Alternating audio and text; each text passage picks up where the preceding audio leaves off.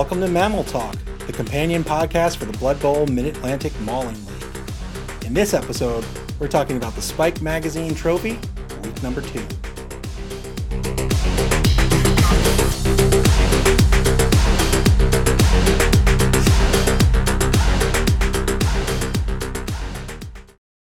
Week 2 in the Spike Magazine Trophy just wrapped up. It was a fun week in the league. The Spike Magazine Trophy, of course, is the second of 3 open competitions in the Mid-Atlantic Mauling League season.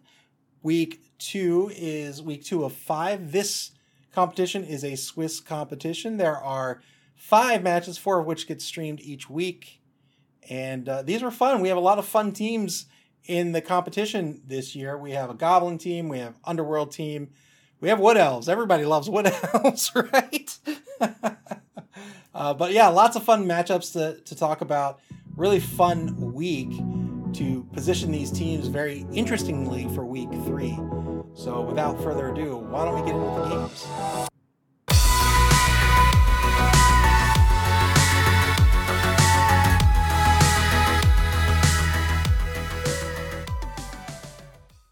The first game of the week would be Play It by Nuffle versus Tracksuit Mafia. This is Clypheus versus Merrick. Goblins versus Chaos. Clypheus, the current reigning Chaos Cup champion, he won this year's Chaos Cup, versus Merrick, last year's Chaos Cup champion, and he has something to prove with this Chaos team. Clypheus is playing a Goblin team here in the second competition of the season. I think Goblins are terrible. I think they're super fun to play. I think they're a bad team. That is not to take away from anyone who's ever lost to a Goblin team. Every team in Blood Bowl, when I say team, I mean every race. Every race has a viable strategy. That means every team are going to win games. So when I say Goblins are terrible, if you lose to Goblins, it doesn't matter. You will lose sometimes. But it's just that their strategy is really difficult to pull off. Clypheus is an excellent coach, though. He's very good at not only identifying viable strategies for teams, but also converting them into his play style. Clypheus is known to be a field control, a pitch control coach. He likes to exert tackle zones in advantageous positions and control the pitch in such a way that he can force the opposing formation either where he wants them to be for blocks or to push them out of the way when he's on offense. And he does this very, very effectively. You'll see him try to do this with this Goblin team as well. It's a lot more difficult to pull off because there's so few strength on the pitch. All these Goblins have a strength of 2. But he will use the secret weapons to his advantage. And that's what Goblins are all about. They're all about shenanigans. They have access to lots of secret weapons. They have access to cheap bribes. And their linemen, the Goblins themselves, are so cheap. You'll see secret weapons on the pitch. You'll see lots of fouls. And Clypheus does exactly that in these matchups. Merrick, on the other hand, with Tracksuit Mafia, he's still an early TV coach. He's approaching mid-TV, and he might be bumping him to a little bit of an issue here. A Chaos coach is really looking for those 3 skills when we talk about the LRB6, which is the rule book that we are using in the league. Those 3 skills are Claw or Claws, Mighty Blow, and Piling On. When you get those 3 skills on a player, that player can kill people. And that's what you're looking to do with this Chaos team because they can pick up those skills very easily. However, in order to do that at the lower TVs, when a team is young and fresh, you've really got to focus on getting SPP on those players, right? So if you have, say, Claws on 2 players, they're level 2, you want to make sure those players are getting the SPP so you can pick up Mighty Blow as well. Merrick has been spreading out his SPP a little bit. That's fine for many other teams in Blood Bowl, but it might pose a little bit of a problem going forward here unless he can focus down quickly and start really piling on the SPP on these key players so he can get that trifecta of skills that will make him so devastating. That is really what makes Chaos such a devastating kill team. As this game would start, Play It by Nuffle will be on offense. They will have both a Fanatic and a Looney on the pitch in this game. They'll start the game off with both of them on the pitch on turn 1. The Fanatic would cause an injury, and he'd have a one-man player advantage to start this game. Tracksuit Mafia would apply pressure toward the ball. The ball was not picked up at the end of turn 1. They'd apply some pressure with 2 Beastmen crossing the line of scrimmage. That pulls 2 Beastmen off of the line, meaning 2 Beastmen are at risk of being behind the ball, but Merrick is also a very good coach. He felt that pressure was worth it to force Clypheus to make decisions. He doesn't want to give Clypheus an opportunity to set up the pitch control that he prefers. So he pulls 2 Beastmen downfield, or upfield as it were, to apply pressure on the ball and force Clypheus to make decisions on his upcoming turn. Play It by Nuffle would cage up on their own 10-yard line by turn 2. On Tracksuit Mafia's turn 2, they would set up a 2-die blitz on the Troll. The Troll's the big guy for Play It by Nuffle. At the corner of the cage, they'd get a stun. This is a great stun. It's always risky to go after big guys. You have to commit so many players to the big guys, and all things being equal, of course. And then they typically have high armor. So if you're not just looking for the knockdown, if you want to take them out of a drive, that's always a little bit risky. Merrick took the blitz, and it worked out here. However, on turn 3, Play It by Nuffle would use their Looney to blitz, and they'd get a KO on a Beastman Journeyman. The Looney, of course, has the Chainsaw. Chainsaw gives you a +3 on armor rolls and doesn't require a block. So he's going to use this to his advantage all throughout this game. It is a secret weapon. That means he gets called off the pitch, but he has a number of bribes that he took into this game. He'll need to take bribes every single game if he wants these key players, these secret weapons, to remain on the pitch. He'll end up resetting his cage after he gets that 2-man player advantage on his own 4-yard line, and again does a great job of shifting Tracksuit Mafia's entire team to the left of the cage. You see that field control in action. On turn 3 for Tracksuit Mafia, Merrick realizes what's happening here and does a great job of trying to reset the defense to be in front of the cage while still pressuring the rear of that cage. He doesn't want that to be a lost opportunity. He pulls one of the 2 Beastmen back and moves another one in to take the blitz on the back of the cage. Play It by Nuffle would respond by taking a 1-die unskilled blitz on said Beastman. He'd get a both down result. He'd take it, and he'd get KO'd for his trouble. The ball carrier would consequently not get to move that turn. That would be turn 4. At the start of the second quarter, Tracksuit Mafia would dodge a Beastman. That's a 3+ dodge to take a 2-die blitz on the ball carrier. He'd only get a push. He wanted more out of it, so he spent the team reroll and got double pals. That worked out fantastically. He would end the turn with a both down result against the Troll, but the Troll got KO'd on that result, so that ended up being a really good trade for Merrick and Tracksuit Mafia. Turn 5 back to Play It by Nuffle, and the Looney would blitz yet again, and this time injure a level 2 Beastman. He'd smash his collarbone. The Apothecary would be spent, but would fail at his job. It's a -1 strength to that level 2 Beastman. He will probably be sacked, and this is a big blow to Tracksuit Mafia, again, when they're trying to get that trifecta of skills. At the start of turn 6, both teams would be jockeying for the ball. Play It by Nuffle would decide to try a 50-50 pickup with the Pogoer. They'd fail the pickup. They'd spend the TRR. They would fail again. That would be a turnover. Tracksuit Mafia would react by a GFI blitz to start their turn. They'd have to spend their final TRR on that GFI blitz. They would get the knockdown, and they would push the Goblin onto the ball. Not only would they push the knockdown player onto the ball would scatter into the hands of the Blitzer, and the Blitzer had really good protection as he moved away. Most of Play It by Nuffle would be prone by the end of the turn. On turn 7, Tracksuit Mafia would blitz with the ball carrier. He would kill the opposing Goblin and then run to the Play It by Nuffle 16-yard line. On the final turn of the game, Play It by Nuffle would desperately move a Goblin to mark the ball carrier. He would eat a 2-die block coming back, of course.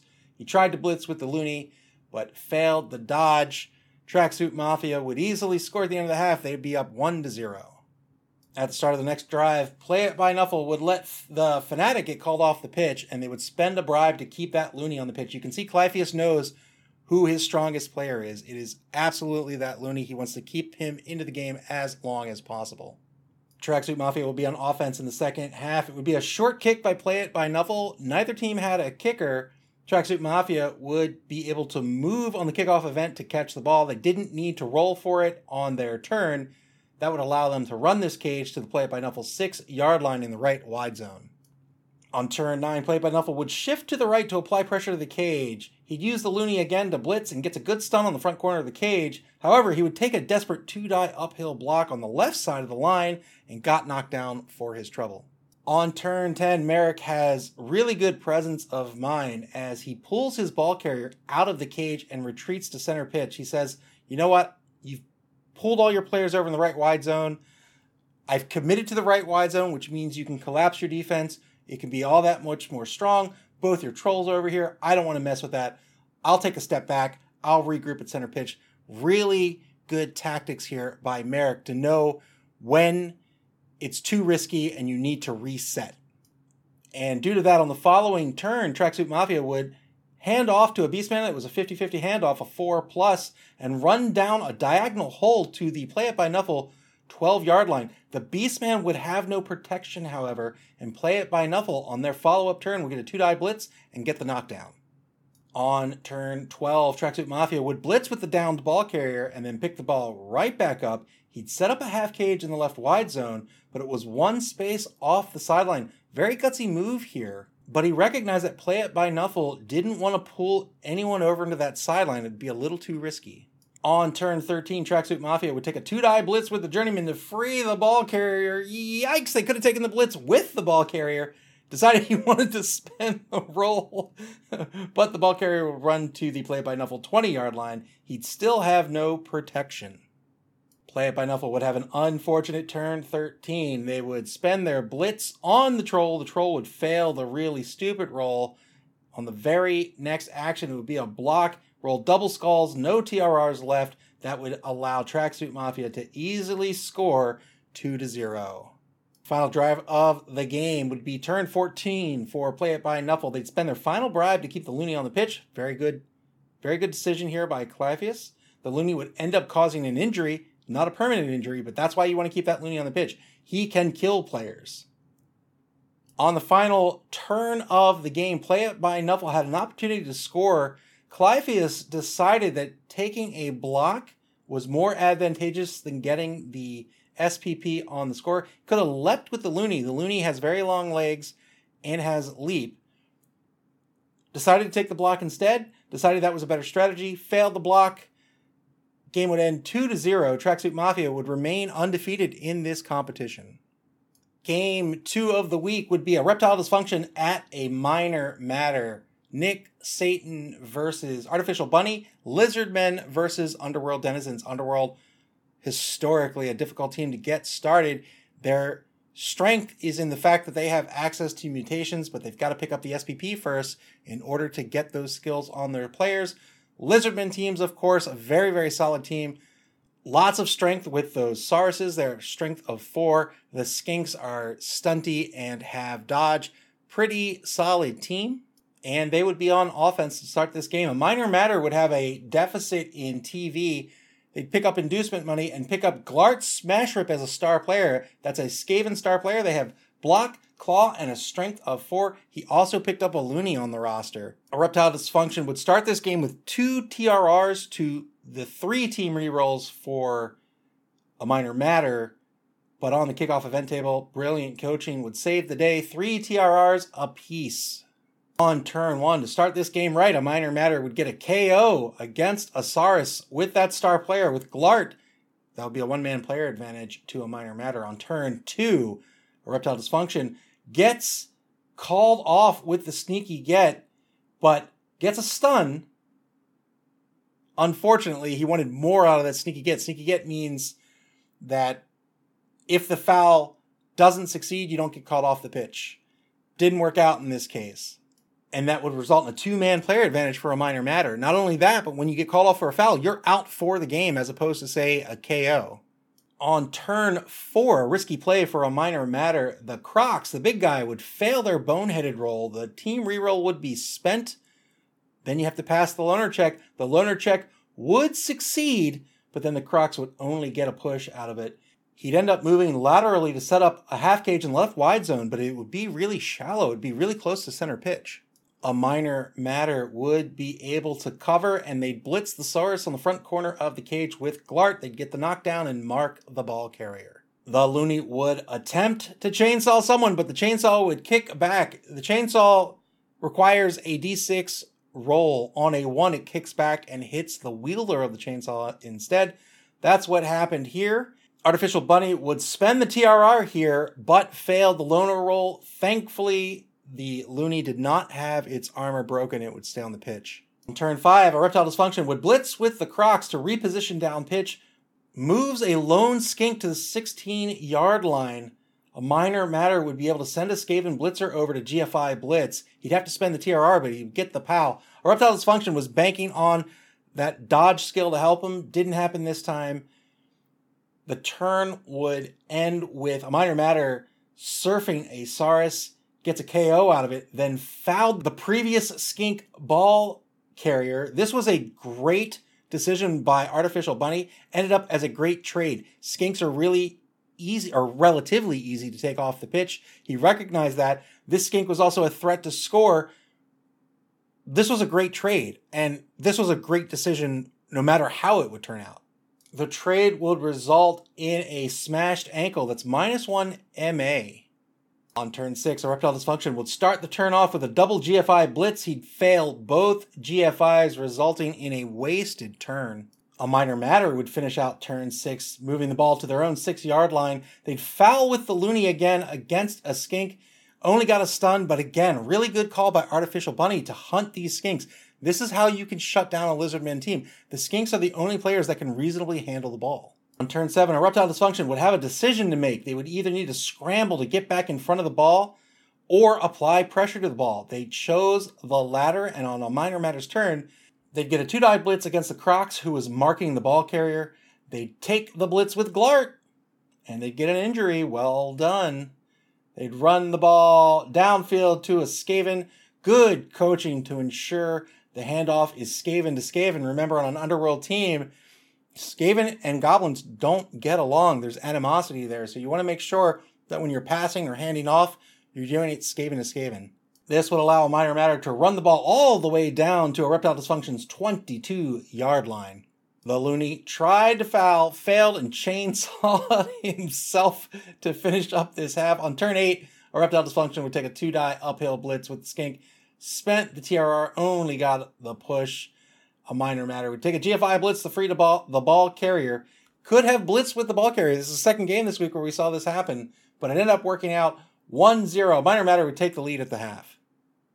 To start the second half, a Minor Matter would be on offense. They would have a 4-man player advantage as well. Just 2 skinks left for Erectile Dysfunction, and the Crocs would be unavailable. On turn 9, first turn of the half, a Minor Matter would make the interesting choice to foul at the line. He'd get called off. Erectile Dysfunction would answer with a blitz on Glart and get a KO. That's a 4-man player advantage that was reduced to a 2-man player advantage in one turn. And not only that, one of the players was that star player, Glart. On turn 11, a Minor Matter decided not to cage up the ball carrier. They shifted to the left wide zone, but had no one to pass to. Erectile Dysfunction would answer by causing an injury, a smashed jaw on a blitz. Ended up blitzing the ball carrier, failed the GFI. This allowed a Minor Matter to run freely to Erectile Dysfunction's 6-yard line. By turn 12, Erectile Dysfunction will have spent all of their TRRs, and a Minor Matter would have all 3 left. Nick Satan, the coach of Erectile Dysfunction, would try his best to get some defense on the ball, but he just couldn't get enough players over to defend. On turn 13, a Minor Matter runs to the 18-yard line, but then GFI'd twice and failed the second GFI. Had to spend a TRR. Erectile Dysfunction would try 2 marks on the ball carrier to stop the free run after the inevitable blitz with the first mark. Failed the second GFI. Again, didn't have any TRRs left. A Minor Matter thought about stalling after the successful blitz in counter to this. Quickly corrected, ended up scoring, and would increase his lead 2-0. On turn 14, the final drive of the game, Erectile Dysfunction would complete a +5 handoff to an MA7 Saurus. He'd run the Saurus down pitch to a Minor Matter's 16-yard line, all by his lonesome, but what else could he do? He wants to try to get on the board here, earn some SPP on a touchdown. A minor matter would end up with a 2-die blitz by Glart, who was back onto the pitch to knock out the ball carrier, and a minor matter would take this one 2-0. Game 3 of the week would be Genus Chaos at Tainted Cocktails. This is Chaos versus Chaos War Horseman versus Malik. Now, because these are two low TV Chaos teams, they really have to be careful about getting those SPP. They really want to score those SPP and start leveling up these players to start getting those kill players. Tainted Cocktails would find themselves on offense in the first half on turn 1. Tainted Cocktails would cage up on the 2-yard line. They'd set up the cage marked, however. Interesting choice here by Malik. When you set up marked, you're giving your opponent a block. Blocks always have to be taken against another player. Or rather, if you want to block, you can't move. The only way you can do that is with a blitz, and you can only blitz once a turn. So he set up the cage marked, and this may have been a gambit by Malik. He might have said, you know what? I know War Horseman. I know Genus Chaos. I think I can get him to burn one of his 2 TRRs, or at least potentially get him to burn one of his 2 TRRs by taking this blitz. And that's exactly what happened. Genus Chaos took said block, ended up with double skulls, had to spend the TRR. They're down to 1 TRR for the entire half. They would blitz as their next action, and they would fail that and lose the turn altogether. However, Nuffle is fickle, and on turn 2, Tainted Cocktails would roll 4 skulls to start the turn, and that would be a turnover. Entirely wasted turn for Tainted Cocktails. Genus Chaos would be up next at the end of turn 2 here. They would make an execution error. They tried to pick up the ball, but they picked it up with a journeyman. They had to pick up a journeyman because they were down players. A journeyman comes with the loner skill. Loner means if you want to spend a reroll, you have to roll a d6 first. On a 4+, you're allowed to take the reroll. On a 3 or less, you're not allowed to take the reroll, and you have to spend the TRR anyway. It was a 50-50 pickup. He failed the pickup, had the good presence of mind to not spend the TRR, and the ball would scatter, thankfully, to a friendly beastman. Malik was given a whole lot of blocks going into turn 3, and he took them all. Very good coaching. Malik realizes the value of being given blocks. He took them, pushed players out of the way, trying to get a player advantage. He tried to pick up with a blitzer. It was a failed 50-50 pickup. Didn't spend the TRR. He would still keep both of his TRRs to 1 remaining for Genus Chaos. This was a really good turn for Malik to recognize the value of those blocks and to take those instead of worrying about the ball. Ended up deciding to go for the ball at the very end of the turn. Good call by Malik. Genus Chaos, on their turn up here in turn 3, would remain really aggressive, and we've seen this in War Horseman's playstyle. He is very, very aggressive on the pitch, but he was behind the ball at this stage. I think he should have focused on resetting the defense. You can't afford to be aggressive when you're in danger of being left behind in the dust of the offensive cage. On turn 4, final turn of the first quarter, Malik would blitz with his Tainted Cocktails Chaos Warrior. He would blitz the ball carrier. The ball would scatter into the hands of said Chaos Warrior. This is a strength 4 player. This is a great ball carrier to have.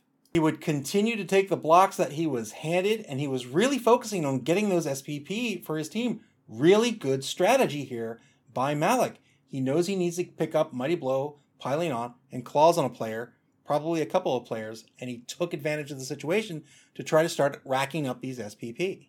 After jockeying for a little bit on the right side of the pitch, Tainted Cocktails would move the cage to center pitch at the Genus Chaos 10-yard line. By turn 6, Genus Chaos would be in trouble. Their defense would be broken. War Horseman decides to take a YOLO +6 dodge plus GFI with a Chaos Warrior. Would you believe it? He spends the TRR on the GFI, made the dodge. It's a 1-die block to the ball carrier in the cage, gets a pow on that block, follows up, and the ball scatters into the blitzer's hand. This was super exciting to see. Unfortunately, it's too little too late. Tainted Cocktails could easily recover the ball. Genus Chaos would try one last desperate GFI blitz. They would roll a skull with no TRR left. On turn 8, Tainted Cocktails would choose to pass for the SPP instead of the handoff. That's really risky because if you want to score, you're just chucking more dice to do it. And the run into the end zone required a GFI, so you're rolling even more dice. But he decided he wanted that SPP. That's what we were talking about earlier in this half. It worked out here. Well done to Malik. He would go up 1-0 at the half. In the second half, Genus Chaos would be on offense. They set up their Minotaur, their big guy, as a fullback. A Chaos Minotaur has Frenzy. They want to be your blitzer. They can get that Frenzy follow-up. They can do a lot of damage. They can get field control. They can surf. They're very strong. But he decided he wanted the maneuverability of the Minotaur. This meant that either he wanted that Minotaur on the cage, which would be a little risky because he's a wild animal as well. That means he needs to be blocking or blitzing, or else he risks not moving. Or, more likely, wanted that Minotaur free to take a key blitz rather than blitzing a lineman. Still, I think this was a little bit of an odd decision considering all of the strength 4 on the defensive line, all those Chaos Warriors on the defensive line. But he wanted that Minotaur free, and that's a coach's prerogative. That's how you can win Blood Bowl games, when you counterplay your opponent. On the first turn of the half, Genus Chaos would move the ball to their own 6-yard line. The ball carrier was not very well protected here. He also moved a lot of players base to base, again, being really aggressive here, but there was no reason for it here. He was giving Tainted Cocktails more blocks to take on his turn. On turn 9, however, Tainted Cocktails would roll double skulls on their first block of the turn. Tainted Cocktails, Malik decided not to re-roll it. He must have thought his formation was already in good shape versus Genus Chaos, and to be honest, it was. On turn 10, Genus Chaos would blitz with the Minotaur, but he would blitz him up to the line, thus negating that Minotaur's kickoff return positioning. It was a little bit of an odd decision. I'm not quite sure what that was about. He must have thought that was the best block he could take. He ended up and then tried to dodge out a marked Chaos Warrior. It was a 50-50 dodge, failed the dodge that would result in a turnover. Tainted Cocktails would respond by maneuvering to apply pressure, gets a good trade on a both down result against the Minotaur. The Minotaur would end up stunned. On turn 11, Genus Chaos didn't spend a TRR on a failed block, and that left that undefended ball carrier available to get marked by 4 Tainted Cocktails players. You really have to be careful about leaving your ball carrier exposed in Blood Bowl. If it's exposed, then you have to be sure that he will not get blocked down. Otherwise, a standard cage is almost always a safe bet, unless you have field control and you know nobody's going to be able to get through your offensive line. On turn 12, with so many marks, Genus Chaos feels the pressure. They move a Chaos Warrior down pitch to receive. He was going to be the receiver for a pass, but he was 3 spaces away before he moved. In order to make this pass, what he should have done instead was pass to the receiver first. That would have made the pass roll more likely to succeed. That would have been a quick pass, in fact. Instead, it ended up as a long pass. That's a 6+ to succeed. Failed on the TRR. Both teams would skirmish around the ball for a little bit. Genus Chaos will get one last attempt here to try to score desperately. Takes a 6+ pickup to a 6+ long bomb, and it would get intercepted. You know what an interception succeeds on? 6+. Tainted Cocktails would then be able to move the ball to Genus Chaos's 16-yard line. On turn 16, Genus Chaos would take a dodge blitz with a journeyman uphill and get a both down on the ball carrier. What is happening in this game? Tainted Cocktails, however, would be able to walk the ball in. The final score would be 2-0. Tainted Cocktails would earn a very respectable 14 SPP. That is great for a chaos strategy and a great game for Malik here in week 2. The final game of the week would be Take the Wood, Take the Bad at Pip's Pippy Fan Club. Ava Unit 2 versus El New Barrino. Wood Elves versus Lizards. Take the Wood, Take the Bad would win the coin toss, and they would set up on offense. Wood Elves, or Elves in general, in fact, low AV teams in general will often set up on defense if they win the coin toss. That way, they can ensure they have a full 11-man roster on defense. Pretty standard Wood Elf defense here by Take the Wood, Take the Bad. 2 deep defense. PPFC would match that with a 5-man offensive line. Take the Wood, Take the Bad would win the kickoff event with cheering fans. That would give them a massive 4 TRRs versus the 3 that PPFC would come into this game with. Take the Wood, Take the Bad, being down on TV, ended up picking up a wizard in the inducement phase as well. On turn 1, PPFC would block down the line, as you do. He would fail to pick up the ball with a skink that had the sure hand skill, however. The ball would scatter to the right sideline at the PPFC 10-yard line. This gave Take the Wood, Take the Bad an opportunity to go aggressive here on defense. They take a 2-die Dauntless block with one of their War Dancers. Take the Wood, Take the Bad has 2 War Dancers. Everybody else is a lineman. One of these War Dancers has the Dauntless skill. This means you roll a die, you add it to your strength. If it's greater than your opponent's strength, then you match strength.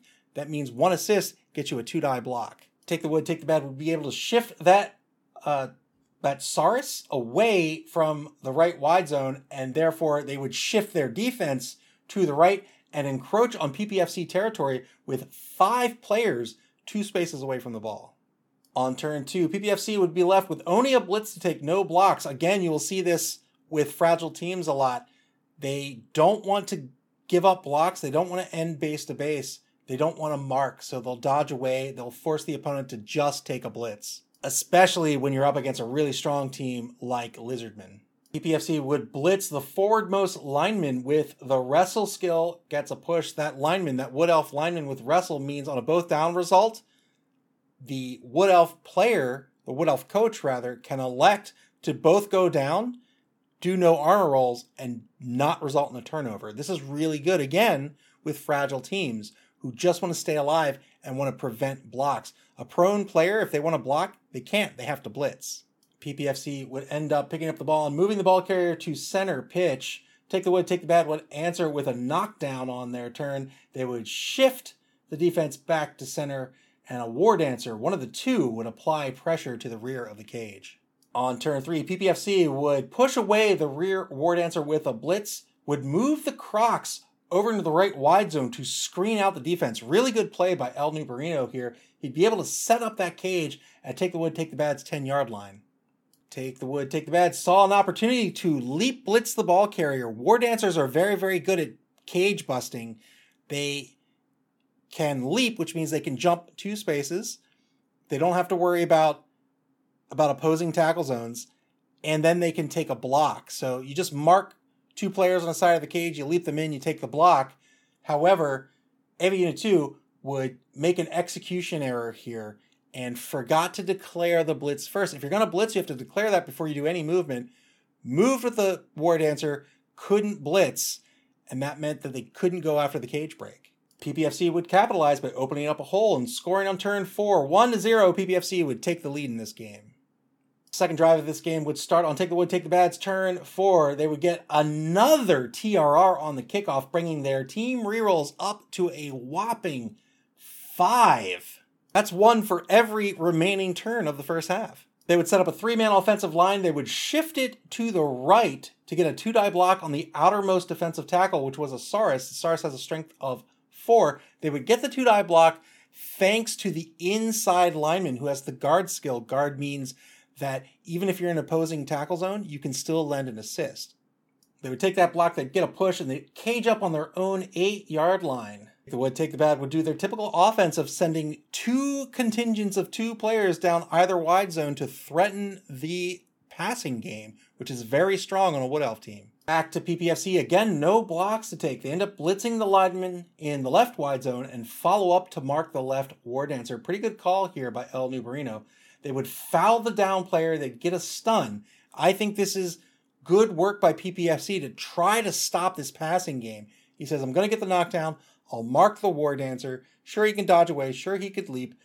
But I'm going to foul as well. And if I can just take a player off the pitch, I'm in that much of a better position. And you've permanently lost one of your 2 players in this reception contingent. Very good call by El Nubarino. On turn 5, Take the Wood, Take the Bad. We'll take a 2-die Dauntless blitz with a guard player assisting to open a hole down the left side of the pitch, on the left side of the line. Would run a War Dancer and a lineman through that hole.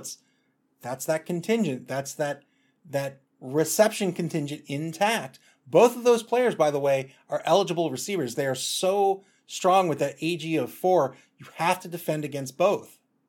The War Dancer on the right side of the pitch would leap and dodge away down to PPFC's 18-yard line.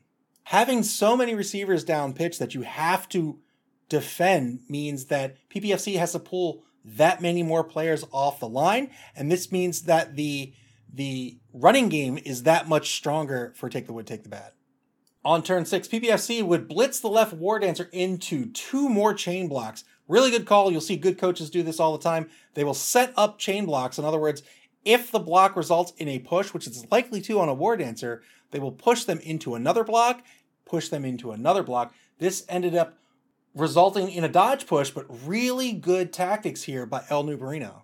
On a follow-up turn, said War Dancer would leap out of harm's way and down pitch to the 22-yard line. The cage would cross the line of scrimmage into PBFC's 6-yard line. A wrestle blitz would result in a wrestle next to the cage that would knock down the Saurus that would otherwise have marked the cage. Good call by Eva Unit 2 here to keep that cage secure. The remaining War Dancer would also leap out of harm's way and move down the pitch as well. On turn 7, PPFC would have 2 blocks to take, and of course their blitz. They would blitz the right War Dancer from the end zone. This, again, is a great tactical call by El Nubarino. The War Dancer was ahead of the Blitzer. The Blitzer decided to move around the War Dancer to get in front of him and blitz him away. That way, no matter what happens, at least he has a player in front of the War Dancer. He'd end up knocking down the War Dancer, and the War Dancer would crucially be stunned. Really good blitz. Turn 7, back to Take the Wood, Take the Bad. AVU 2 again would make another execution blunder here. They would move an assist in to get a block next to the cage. They wanted to free up some space to move the ball carrier out, but that assist moved into the space that the ball carrier would have to move to. Take the Wood, Take the Bad recognized this, decided to dodge away to free up that space, got Snake Eyes on the dodge, and that would be a wasted turn for Take the Wood, Take the Bad. On turn 8, PBFC would get a chain block on the remaining War Dancer. You'd get a defender stumbles result that would have resulted in pushing the War Dancer into the end zone that would threaten the Surf. So Take the Wood, Take the Bad had to elect to not use the dodge skill, had to get knocked down, didn't break armor. PPFC would then foul that War Dancer to try to take him off the pitch, didn't break armor again. Again, excellent tactics here by El Nubarino. Went for that chain push. AV Unit 2 had to take the down result, the defender stumbles result, and then PPFC said, you know what? Fine, I'm going to foul you. Really good play here. Really smart play by El Nubarino. On turn 8, the rightmost War Dancer would stand back up, dodge into the end zone. A 1-die wrestle blitz on the left side of the cage would be a wrestle result again, and this time would free up the ball like Take the Wood, Take the Bad wanted to do one turn earlier. It would end up being a short pass to a reception, 2+ pass, 2+ catch. 1-1 would be the score at the end of the first half. Start of the second half, Take the Wood, Take the Bad would be on offense, and they would still have 11 players on the pitch. It would be all tied up 11v11. Take the Wood, Take the Bad would use the exact same tactics as they did in the last drive. However, this time, Take the Wood, Take the Bad would blitz with a War Dancer in the right wide zone, get a both standing result, and leave that War Dancer standing right next to the Saurus he tried to take down, only 2 spaces away from the sideline. PPFC would capitalize on this. They'd roll a 2-die block against the War Dancer. They'd get a POW and a push. They decided to take the push result instead of the POW. The POW, of course, knocks down a player on a block roll. That's a quote-unquote success, but he had good presence of mind to say, no, I want to push you up against the sideline and set up for the Surf. And he did just that and got the Surf. Excellent play by El Nubarino. PPFC would finish turn 9 with a KO on the Wood Guardsman, the lineman with the guard skill. 2-man player advantage here with the Surf and that KO. Really good turn for PPFC. On turn 10, Take the Wood, Take the Bad would move the ball carrier to the left wide zone. They commit to a long pass downfield to a War Dancer. That's just a 3+ pass to a 2+ reception with that AG of 4. That would result in a touchdown, bringing the score to 2-1. Take the Wood, Take the Bad would take the lead. Just a 2-turn touchdown. Take the Wood, Take the Bad would set up on defense. They'd get their knocked out player back. They'd be down 1 player. So 1-man player advantage for PPFC. They would set up with the same 2-deep defense. They would leave the right side weak due to the lost player. The kickoff event would be a riot. Both teams would lose a turn. This hurts PPFC more than it hurts Take the Wood, Take the Bad. You saw in the last drive that they got a 2-turn TD. They're very fast. They can score very quickly, and their passing game is very threatening. So this really hurts PPFC more than it hurts Take the Wood, Take the Bad. Turn 11, back to PPFC. They would take a foul on the line. They'd get a KO, but they'd also get called off. That increases the player advantage for PPFC to 3. And on turn 12, They would try to secure a corridor on the right wide zone again. They would get a KO on the left side of the pitch, and that would increase their player advantage to 4. He positions to mark the Wood Elves as he should. We talked about in an earlier game how marks didn't help some of the other coaches. In this matchup, you do want to take those marks. You have those Sauruses with a strength of 4, the Wood Elves with a strength of 3, and that really brittle AV of 7. You want to go in for those marks, because you know, unless they get the assist, the Wood Elves are not going to block you back. They're going to roll a die to dodge. And the more dice you make your opponent roll, the more chances they have to fail.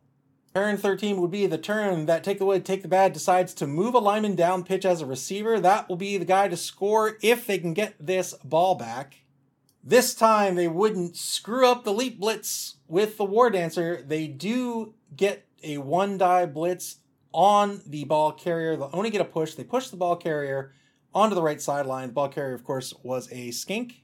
The War Dancer, however, puts himself in a position to be surfed, and indeed, PPFC would surf that War Dancer. 1 War Dancer would be left on the pitch for the drive. Take the Wood, Take the Bad was able to keep their defense relatively intact. PPFC would end the turn trying to score a TD with 4 dodges and 2 GFIs. That's with the skink. Remember, the skink is stunty and has dodge. He doesn't care about enemy tackle zones when he's dodging, and he gets a free reroll on one of those dodges. Unfortunately, he failed the second dodge. The ball would scatter next to a Saurus.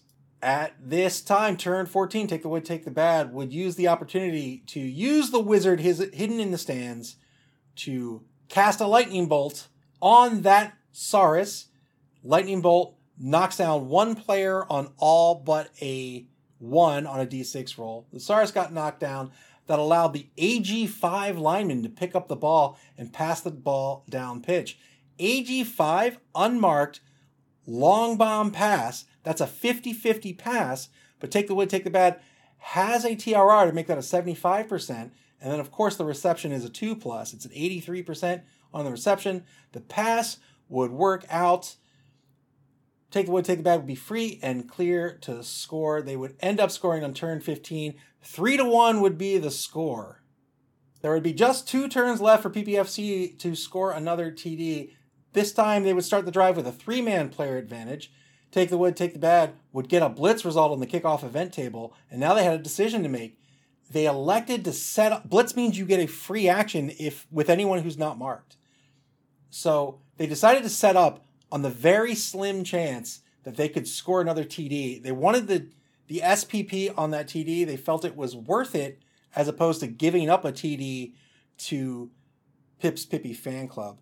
They set up for the opportunity. They ended up with a 3-man contingent down pitch.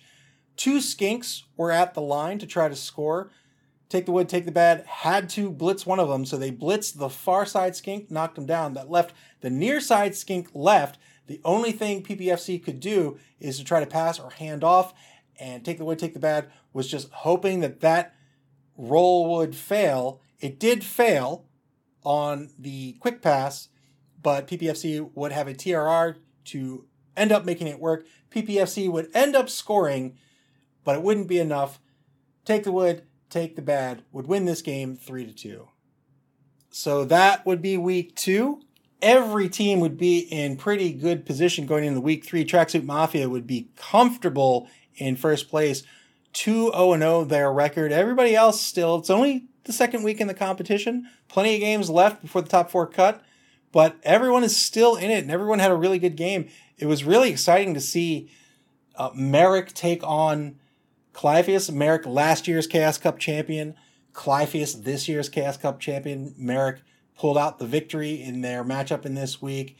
It was very exciting to see a Minor Matter go up against a Reptile Dysfunction. A Reptile Dysfunction coached by Nick Satan, the current league champion, versus Artificial Bunny, who has this really difficult Underworld team trying to level them up, trying to get those skills. Ended up defeating the Reptile Dysfunction and Nick Satan. Super fun to watch. We had a Chaos versus Chaos matchup. We had a Lizardman versus Wood Elves matchup as well. All really fun. I can't wait to see what week 3 holds, and I hope you guys will stick around for the rest of the competition and join in the fun with us.